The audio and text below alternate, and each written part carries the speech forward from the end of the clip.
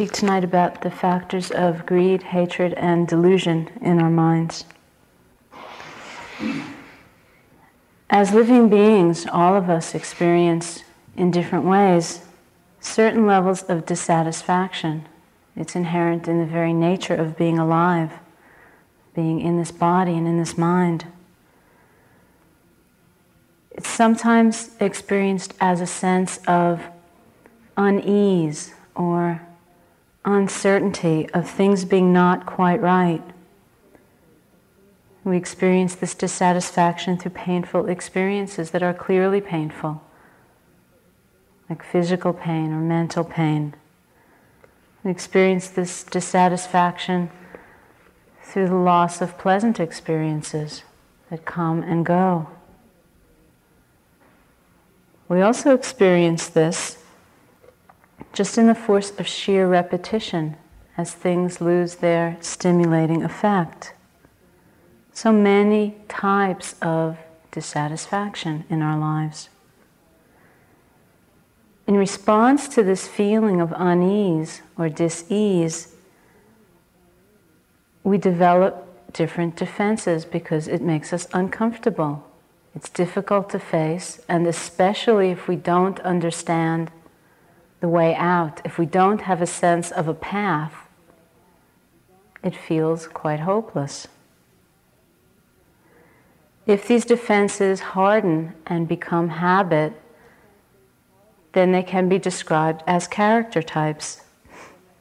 Within the Buddhist psychology, it talks about these three character types: the greedy type, the hateful type, or the angry type, and the deluded type, which is what I'd like to speak about tonight. While we are all a mixture of all of these different types, I think that if you listen somewhat carefully, you may be able to identify a particular flavor that seems quite familiar, more so than the others. First of these is greed. When any of us experience a state of greed in the mind, then it's almost as though we're trying to get away from this sense of dissatisfaction by a state of gaining or getting. When we have greed in the mind, when it's a factor that's operating strongly, then it's like we walk into a situation and we evaluate what we'll get out of it. It's like walking into a room and seeing everything that you like and everything you might have or want, disregarding that which is unpleasant. Because when the mind is full of greed, we want everything to be very nice. Everything quite ordered and nice. So we walk into a room and see what we might get or what we might have. Or we walk into a meditation retreat with an acquisitive mind, with a mind that thinks of what we might get, what we might gain. The grasping mind or the greedy mind is a state that moves towards, that's a gathering in, an accumulating state. When it's strong, what happens is that the mind fixes on the object. The difficulty of this state is the way in which it operates to make us mistake pleasure and the experience of pleasure for a deeper kind of happiness. There's a hollowness or an emptiness in happiness that is based on pleasure, because along with that need for the pleasant object comes a need for it not to change. So we have to have things happen in a certain way, and we have to be able to make them stay that way. And so it's endless.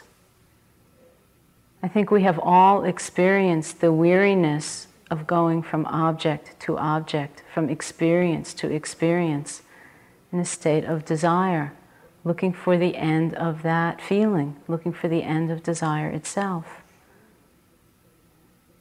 I think we have all experienced how fatigued we become in that search because it is endless. When greed is a strong factor in the mind, it's as though the world were covered in glue. The mind becomes really sticky. It sticks to this and it sticks to that, wanting this and wanting that. And if it becomes strong, then it becomes like we're enslaved or imprisoned to objects, because we need new and better things all the time. Sights and sounds and sensations in the body and thoughts and smells and so on. You can see the role of desire or greed in practice. If you feel condemnation towards unpleasant experiences, if you feel a sense of inadequacy because things do not feel good enough, there's some desire or grasping at work there. Instead of establishing a relationship with our own dissatisfaction, we're trying to avoid it. We're trying to cover it up. There's an image that's used sometimes of a monkey that's in a tar trap. There's this patch of tar on the ground, and the monkey is caught in it. The monkey has one paw that has somehow gotten caught in this trap and can't pull it away. So in an effort to free itself, the monkey puts down another paw, and then another paw, trying to hoist itself up out of the trap, and then another paw, and then finally the monkey puts down its head. That is a very stuck monkey. And this is what we do when we look for final satisfaction in this same world of the senses, which must inevitably change. When there's greed and grasping, looking for the perfect object, it's like staying within the same trap and yet wanting a way out. States that commonly arise when greed is strong are states of jealousy and pride and comparison and deceitfulness, states of indulgence, not caring, states of envy. Greed in the mind ranges from tenacious grasping to a very subtle kind of yearning or longing or wanting for any of the sense doors, whether it's sights or sounds or smells or tastes or touch sensation or mind objects, to be pleasant, to be pleasing. And while we all experience quite pleasant experiences, they can also be blinding. An example often given is of a frog that's in a small little pond and is told about the existence of the ocean and just does not believe it. Because of being so submerged, so familiar, and so lost in that circumscribed world. Cannot even imagine other possibilities, vaster possibilities. So this is what happens when we make greed a habit. The mind becomes fixed and rigid. We cannot see other possibilities. As a factor of mind, it tends to be somewhat difficult to work with because we do experience the pleasure of getting what we want when we get what we want. And so there's a kind of smoothness that makes it somewhat difficult to work ardently with this factor, to truly work towards letting go. And primarily what binds us to greed and cultivating greed, making it a habit, is ignorance. It's not being able to deeply sense how much things change. It's not being able to sense out of our own experience the dissatisfaction of wanting anything and the incredible joy of desirelessness. And so we're bound. It's the factor of greed. Next is the force of aversion in the mind. When aversion is a strong factor of mind, then it's almost as though we're trying to get away from this dissatisfaction, this inner dissatisfaction, by projecting it outwards. And once we project it outwards, then we find it everywhere. Everywhere we look, we see what's wrong. Aversion is the mind state that dislikes the object. It strikes out against it. It's a state that desires separateness, separation from what's happening, the creation of distance, of non-connection. It's a state that doesn't cling, but rather searches for faults. It's a state of repulsion, striking. And so when the mind is filled with aversion, it's like we walk into a room and we see everything that's wrong. We see what we don't like. We don't like what that person is wearing, and we don't like who that person is with, and we don't like the wallpaper, and we don't like this, and we don't like that. And again, it's a state that is endless. In one of the most famous quotes of the Buddha, he said, "Hatred will never cease by hatred. Hatred will only cease by love." And sometimes people take this to mean a mandate to be a kind of super perfect person who never has any difficulty, never has any response to things. There was a wonderful quote some years ago in, I think it was Newsweek or Time magazine. It was the quote of the year. It was the quote of Miss Kentucky of 1956, I think it was. And this is 30 years later. Miss Kentucky of 1956, 30 years later, is quoted as saying, I'm so tired of smiling." That's 30 years of smiling for the camera. And I think sometimes people have that idea that if we were to let go of aversion, if we were to let go of dislike, we would be walking around with this kind of perpetual simper on our faces, and it would be this really pathetic state. But to really feel the existence of anger in one, when we are burning with that force, it is a horrible feeling. And the person who is suffering from it is ourselves. Hatred will never cease by hatred. It does not cease by intensifying it. It can only cease by the force of love and compassion. And we see this if we look at history. We see struggles for power, with certain parties winning and being as violent and as angry and as oppressive as the previous parties, and the new parties winning, and we see it go on and on and on. It's an endless cycle. The factor of aversion includes anger, it includes fear, vindictiveness, frustration, impatience, not liking. It includes guilt, which is a kind of aversion towards oneself. And all of these states are hurting. They're damaging states. They hurt ourselves and they hurt others. They're very painful in the moment of experiencing them because there's a kind of burning. And ironically, because of that, it's said to be easier to work with than greed, which is so smooth and so nice and so pleasant. There's a strong factor in the experience of aversion of expectations not being met. We have certain expectations about ourselves, about a situation, about another person. And that expectation is not met, and so we feel anger, we feel aversion. And once again, it's ignorance that binds us to this.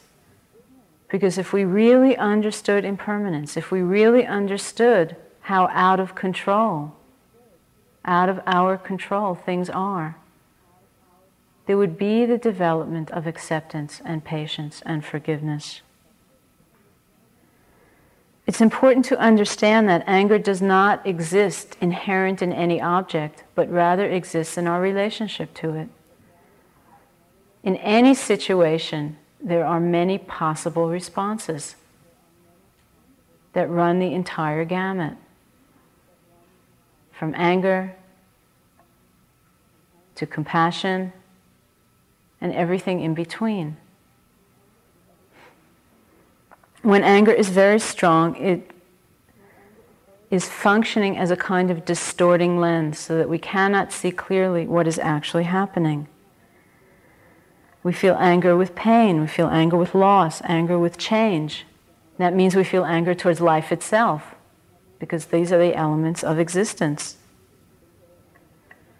It ranges from feelings of irritation through helplessness and powerlessness, which feed the sense of aversion.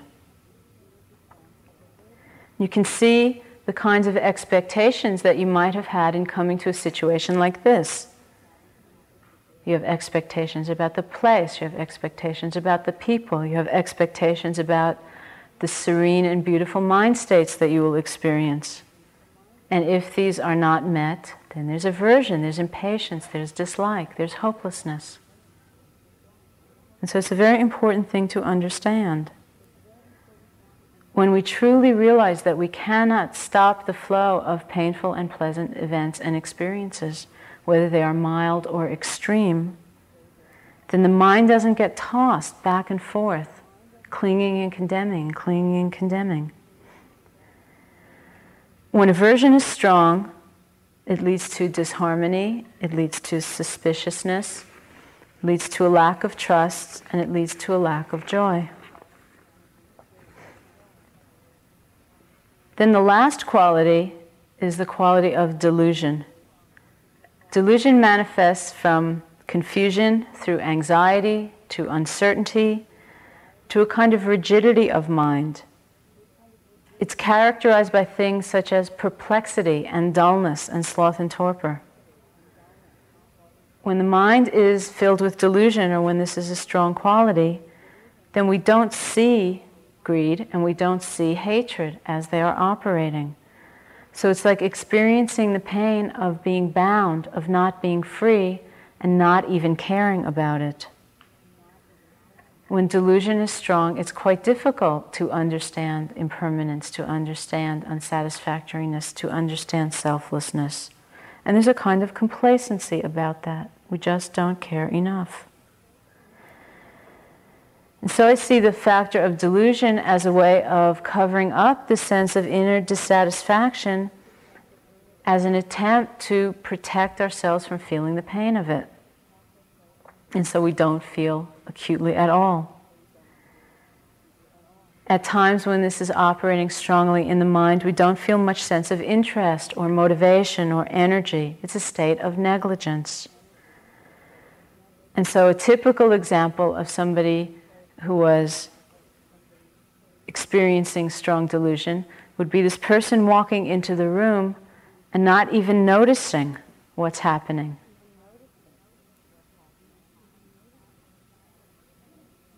When I was traveling about 1.5 years ago, I was traveling with a friend who wishes to remain anonymous, but she's a self-proclaimed greedy type.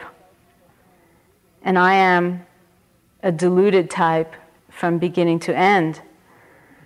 And we used to have these amazing interchanges. We traveled through China and Tibet and Nepal and Burma together, where we'd go and check into a hotel room, and she would zero in immediately on which bed she wanted. She'd say, well, I'll take that one over there. And I'd say, okay, doesn't matter. And then maybe 15 or 20 minutes later, I would turn to her and say, well, why did you want that one? And she'd say, because it's next to the window and the mosquito net doesn't have a hole in it and the mattress is firmer and because the paint is better. And, and she just noticed everything that was really nice about that spot. And I said, is that right? So we deluded types are very nice to travel with, I'm told.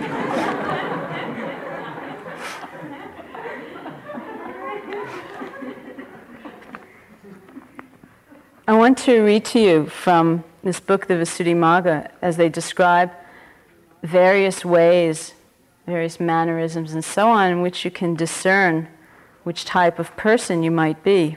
The Visuddhimagga is a commentarial work. It was written about 500 years after the time of the Buddha. And it was written, it's about 838 pages. It was written in response to one question. The question basically says, how do we become free of what we are entangled in? And this is one section of the book.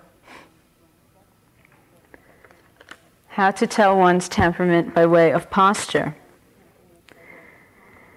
When one of greedy temperament is walking in their usual manner, they walk carefully, put their foot down slowly, put it down evenly, lifted up evenly, and their step is springy.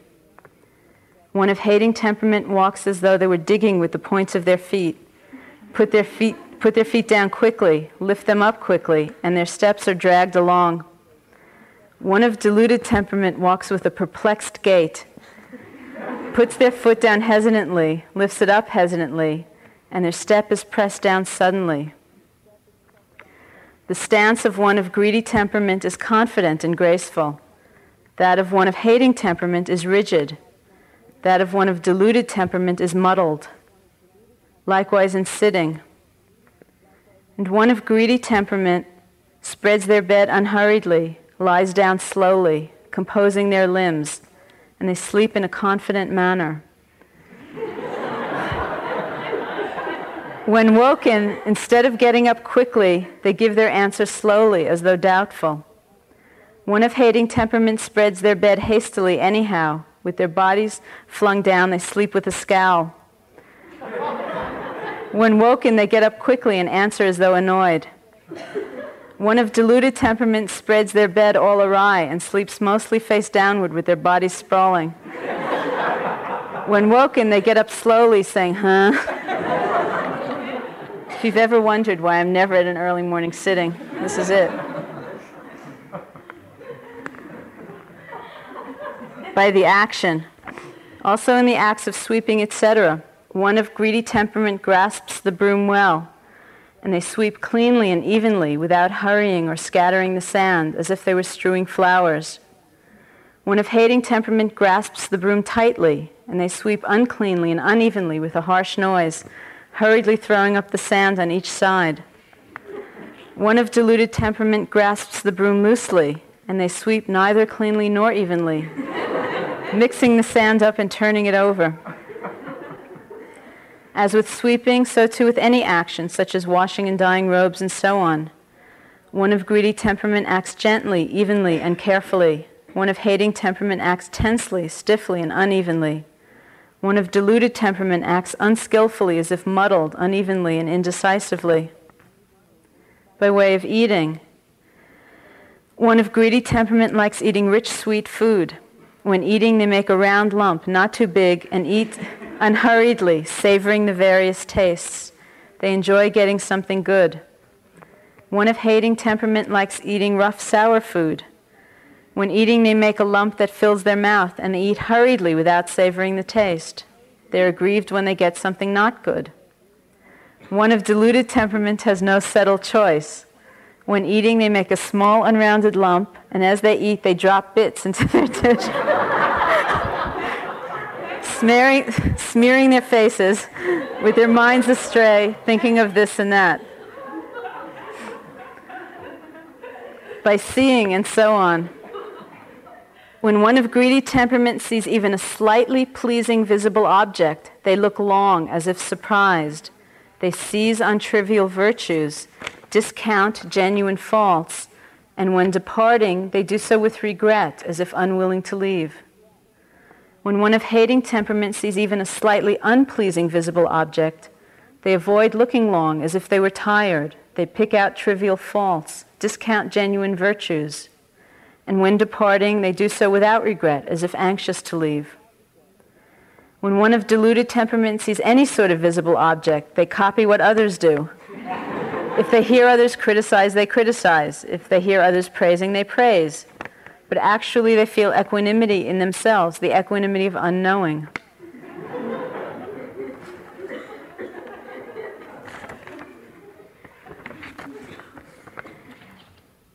The book then goes on to describe the appropriate setting for meditation for each type of person. So that if one were trying to create balance through the external circumstance, this is what it would call for.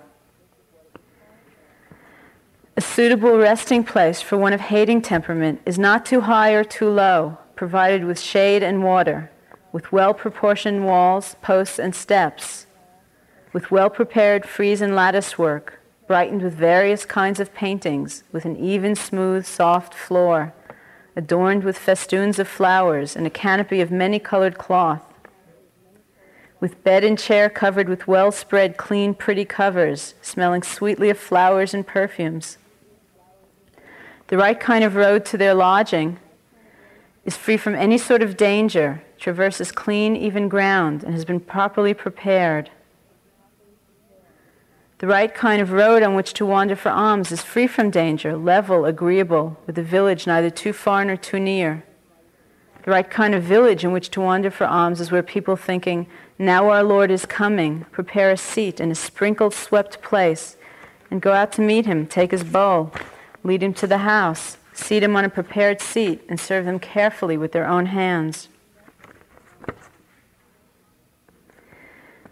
A suitable lodging for one of greedy temperament has an unwashed sill and stands level with the ground, and it can be in either overhanging rock with an unprepared ledge, a grass hut, or a leaf house. It ought to be spattered with dirt, full of bats, dilapidated, too high or too low, in bleak surroundings, threatened by lions and tigers, with a muddy, uneven path where even the bed and chair are full of bugs.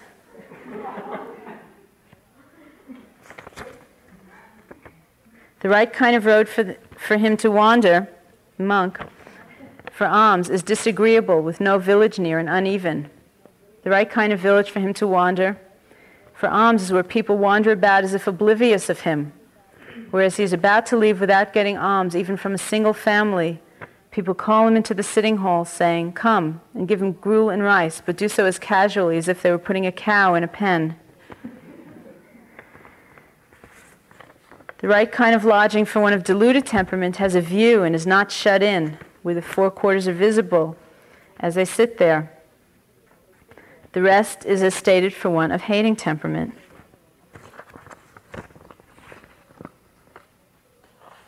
And as Joseph once told me, the ultimate test of whether you're a greedy type or not is whether, in hearing what is a suitable situation for one of hating temperament, you feel desired to be one of hating temperament. Because then you get to sit in this totally lovely surrounding.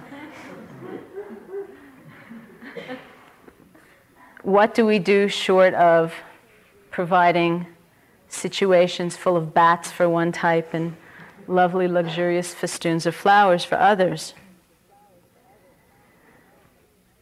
It's said that when the force of greed is transmuted in the mind, when it is transformed, what it becomes is a very strongly developed sense of faith, because there are certain similarities between the quality of greed and the quality of faith.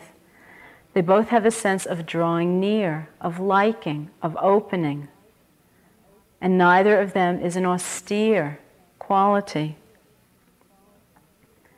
We can actually cultivate non-greed. We can make it a practice in our lives. We do that through actually working on cultivating the factor of contentment. We can actually cultivate non-greed. We can make it a practice in our lives. We do that through actually working on cultivating the factor of contentment, which is an ability to let go of attachment to one's preferences. It doesn't mean that you will no longer have any preferences, but there will no longer be that attachment, so there will no longer be that suffering when they are not met. We practice non-greed in our lives through a very strong commitment to morality, to virtue, so that we have the confidence of knowing that no matter how strong a desire may arise in the mind, we will not harm someone or ourselves for the sake of filling it, of fulfilling it. We cultivate non-greed by actually working with the force of renunciation and being able to let go. Part of that being the quality of generosity. Generosity is talked about in the Buddhist teachings as being an act that is surrounded by joy. It is joyful when we contemplate it, it is joyful when we exercise it, it is joyful when we remember it, and it is joyful when we are the recipients of it. It is something that is completely surrounded by the quality of joy. And so a very classical contemplation in the Buddhist tradition is to actually recall to mind times when we have been generous. Not for the sake of glorifying our egos, but for the sake of filling the mind with that sense of joy and lightness and rapture. It's a very strong and powerful practice. When we sit in Asia, in almost every situation, the food is donated. Each meal is donated by a different person or a different family. So last year when I was sitting in Burma, each day, twice a day, we'd walk into the dining room and there would be a little sign outside which would say who was donating that meal. And sometimes it would be these incredibly elaborate, lavish feasts. These people would sit there and watch you eat it. And sometimes it would be these really meager, poor amounts of food. And those people would also sit and watch you eat it because it was the best that they could offer. It's an amazing experience just to be the recipient constantly of generosity on the part of people who do not, in fact, have very much. It's a very beautiful quality that we can actually cultivate, and it functions to free the mind from that habit of grasping, of wanting, of being greedy.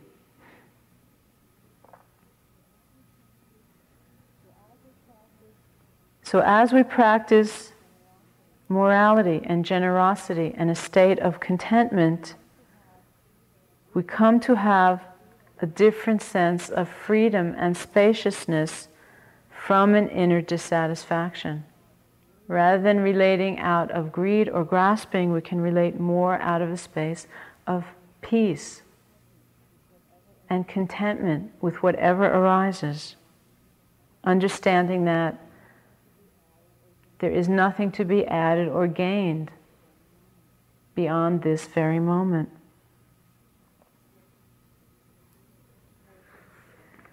This is working with the force of greed. It's said that when aversion or anger in the mind is transmuted, it becomes a strong quality of wisdom, because there are certain similarities between wisdom and anger or aversion. The similarity is that this kind of mind will not accept mindlessly what is told. It really looks carefully. In anger, it looks for faults. In wisdom, it simply looks very penetratingly, very critically, analytically, which is a great strength. Not to take anything for granted and not to be satisfied with what is told to you, but really wanting to know for yourself, to investigate. And so this is what is possible in the purification of that quality.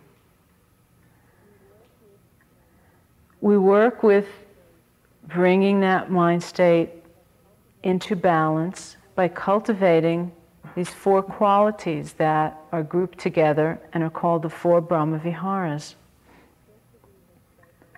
The first of these I spoke of the other day, and that is the force of metta, or loving kindness, which is a quality of gentleness, of removing expectations, of allowing things to be as they are. It's a quality of acceptance and openness. It means being a friend to oneself and a friend to others. There was a time when a particular monk around the Buddha, his name was Ananda, asked the Buddha a question. It seems from the scriptures that almost every time Ananda asked the Buddha a question, the Buddha said, "That's just not right. You know, what you're saying is not correct. You should see it in this other way." So for many people, Ananda has a particularly endearing quality. One day, Ananda went to the Buddha and said, it seems to me, Buddha, Lord Buddha, that half of the holy life is having good friends. And the Buddha said, that's not so, Ananda. You shouldn't say that. Because in fact, the whole of the holy life is having good friends. And this is what we cultivate quite consciously and energetically. It's the ability to be a good friend to ourselves, to those around us, and to all of life without distinction, without a discrimination between those whom we like and those whom we don't, those who have been good to us and those who have not. Just the simple factor of being alive. Next of these qualities is the force of compassion, which is defined as the state in which the heart quivers in response to pain. There's like a movement, a trembling in response to pain. It's not a state of grief, it's not a state of anger, it's not a state of aversion. It's a very tender and caring space that wishes to see the end to suffering. It's not based on a sense of separateness of ourselves and others, but is based on a sense of togetherness, on oneness. And to feel compassion, the necessary prerequisite is an ability to acknowledge and feel pain, not to have to block it off and deny it and pretend that it's not there. The third of these qualities is the quality of sympathetic joy, or rejoicing in the happiness of others, which is a very rare quality in this world. Mostly, we tend to feel envious and jealous and even malicious towards someone who is experiencing some amount of happiness that we fear may be greater than our own. And so sympathetic joy is said to be the most difficult of these three to develop. And yet it is also a source of incredible happiness. When we actually can rejoice, we can feel delight in the happiness of others. The last of these qualities of the four Brahmaviharas is the state of equanimity. Having composure, being able to bear with change, being able to allow things to unfold as they do. And so we can accommodate what happens without reaction. We'll be speaking a lot more extensively about the practice of these four qualities. And then it's said that when delusion is purified in the mind, when that state is transmuted, it becomes a state of pure equanimity. It's not the equanimity of not noticing, but it's an equanimity of not being attached, being able to bear with change, being able to bear with what comes. To cut through, to make this transformation from delusion to equanimity, revolves a lot around arousing energy, being able to cut through confusion. We can do this by learning how to begin again and again and again, so that we do not feel stymied or stuck. We can do this through having some clarity of reflection about truths such as impermanence or unsatisfactoriness or egolessness, to bring interest, to bring motivation, to bring energy, to understand that this process we are engaged in is not an ad hoc process, that this is an ancient teaching that has been preserved through the force of lineage, and that participating in it, as we all do, to whatever extent, is an act that deserves a great deal of respect, that we need to take care with it. And so not to be negligent, not to be foolish in wasting opportunity, really to develop some energy, some motivation. It also involves developing an ability to trust one's own experience, to learn to rely on one's own experience, not to be dependent on the words of others so as not to get perplexed and confused. There was a time when the Buddha was asked, how can you tell what is a good practice? You know, all these people come and they teach various things. How do you know? How does one know what is actually a good meditation practice that will lead to freedom? And he gave several criteria, which I will offer to you. He said that first you take the meditation practice and you put it into practice. And then you see if it leads to a weariness of the circularity of life. This doesn't mean an aversion or a hatred towards life, but a sense of that endlessness when we are driven by greed, by hatred, by delusion. If it leads to an appreciation of the weariness of that, then you can consider it a true teaching. And then he said, you put it into practice, and if by practicing it you find that it leads to the cooling out of the kind of defilements that can rage within us, that can really torment us, then you can consider it a true teaching. And then he said, put it into practice. And if you find that it leads to the experience of peace, you can consider it a true teaching. And he said, you put it into practice. And if you find that it leads to a special kind of knowledge that is different than acquired knowledge that we get from listening to other people or believing other people, then you can consider it a true teaching. If it leads to a sense of penetrating into the truth, as though there were a wall up, and then the wall was broken through, so that we can see clearly, we can see for ourselves, we can consider it a true teaching. And then finally he said that if you put it into practice, and if it leads to the end of suffering, if it leads to nibbana, you can consider it a true teaching. And so to transmute this state of delusion into a pure form of equanimity means that we have to learn to rely on ourselves and our own experience. We have to put it into practice and assess for ourselves whether in fact it points to the truth.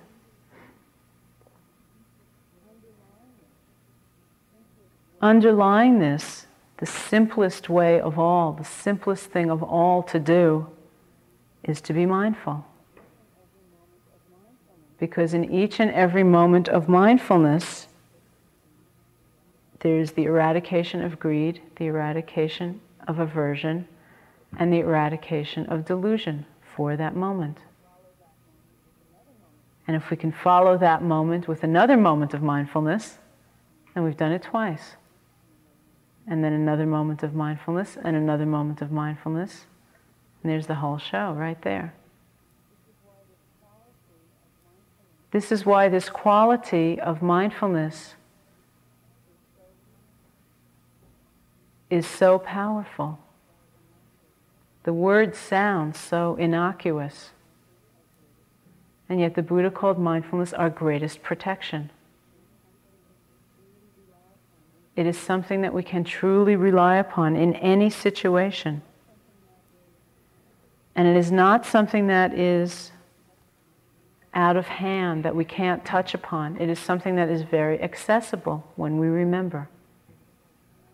It is not something that is difficult to manifest in a single moment when we remember. And so our practice becomes one of remembering. And as soon as we remember, we reconnect. We become mindful of actually what is happening.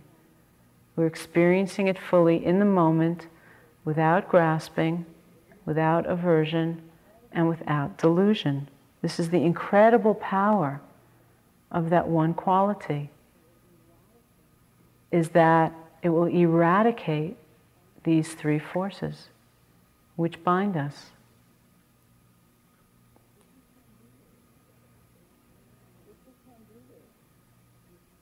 If we can do this with some amount of continuity, if it actually is a question of putting it into practice, then we can continue to discover and rediscover what the Buddha himself experienced, so that it is a living practice. It is not something removed or abstract, something that happened long ago and far away. It is something we are manifesting in each moment of our lives. The Buddha is quoted as saying that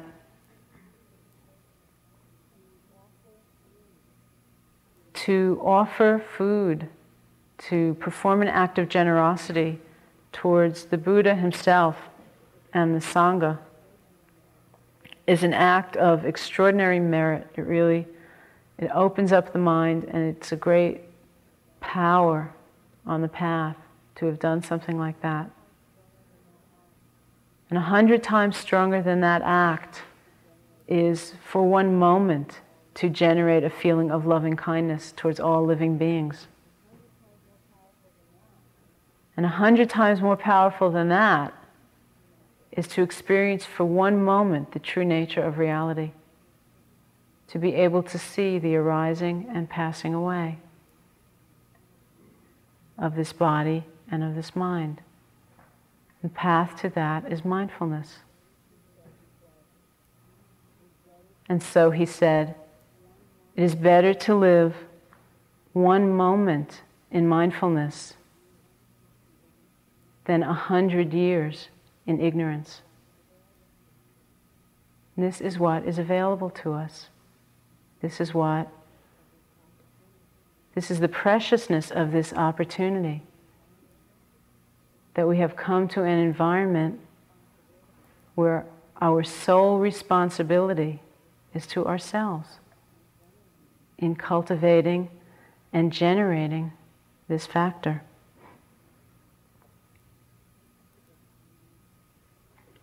Let's sit together for a moment.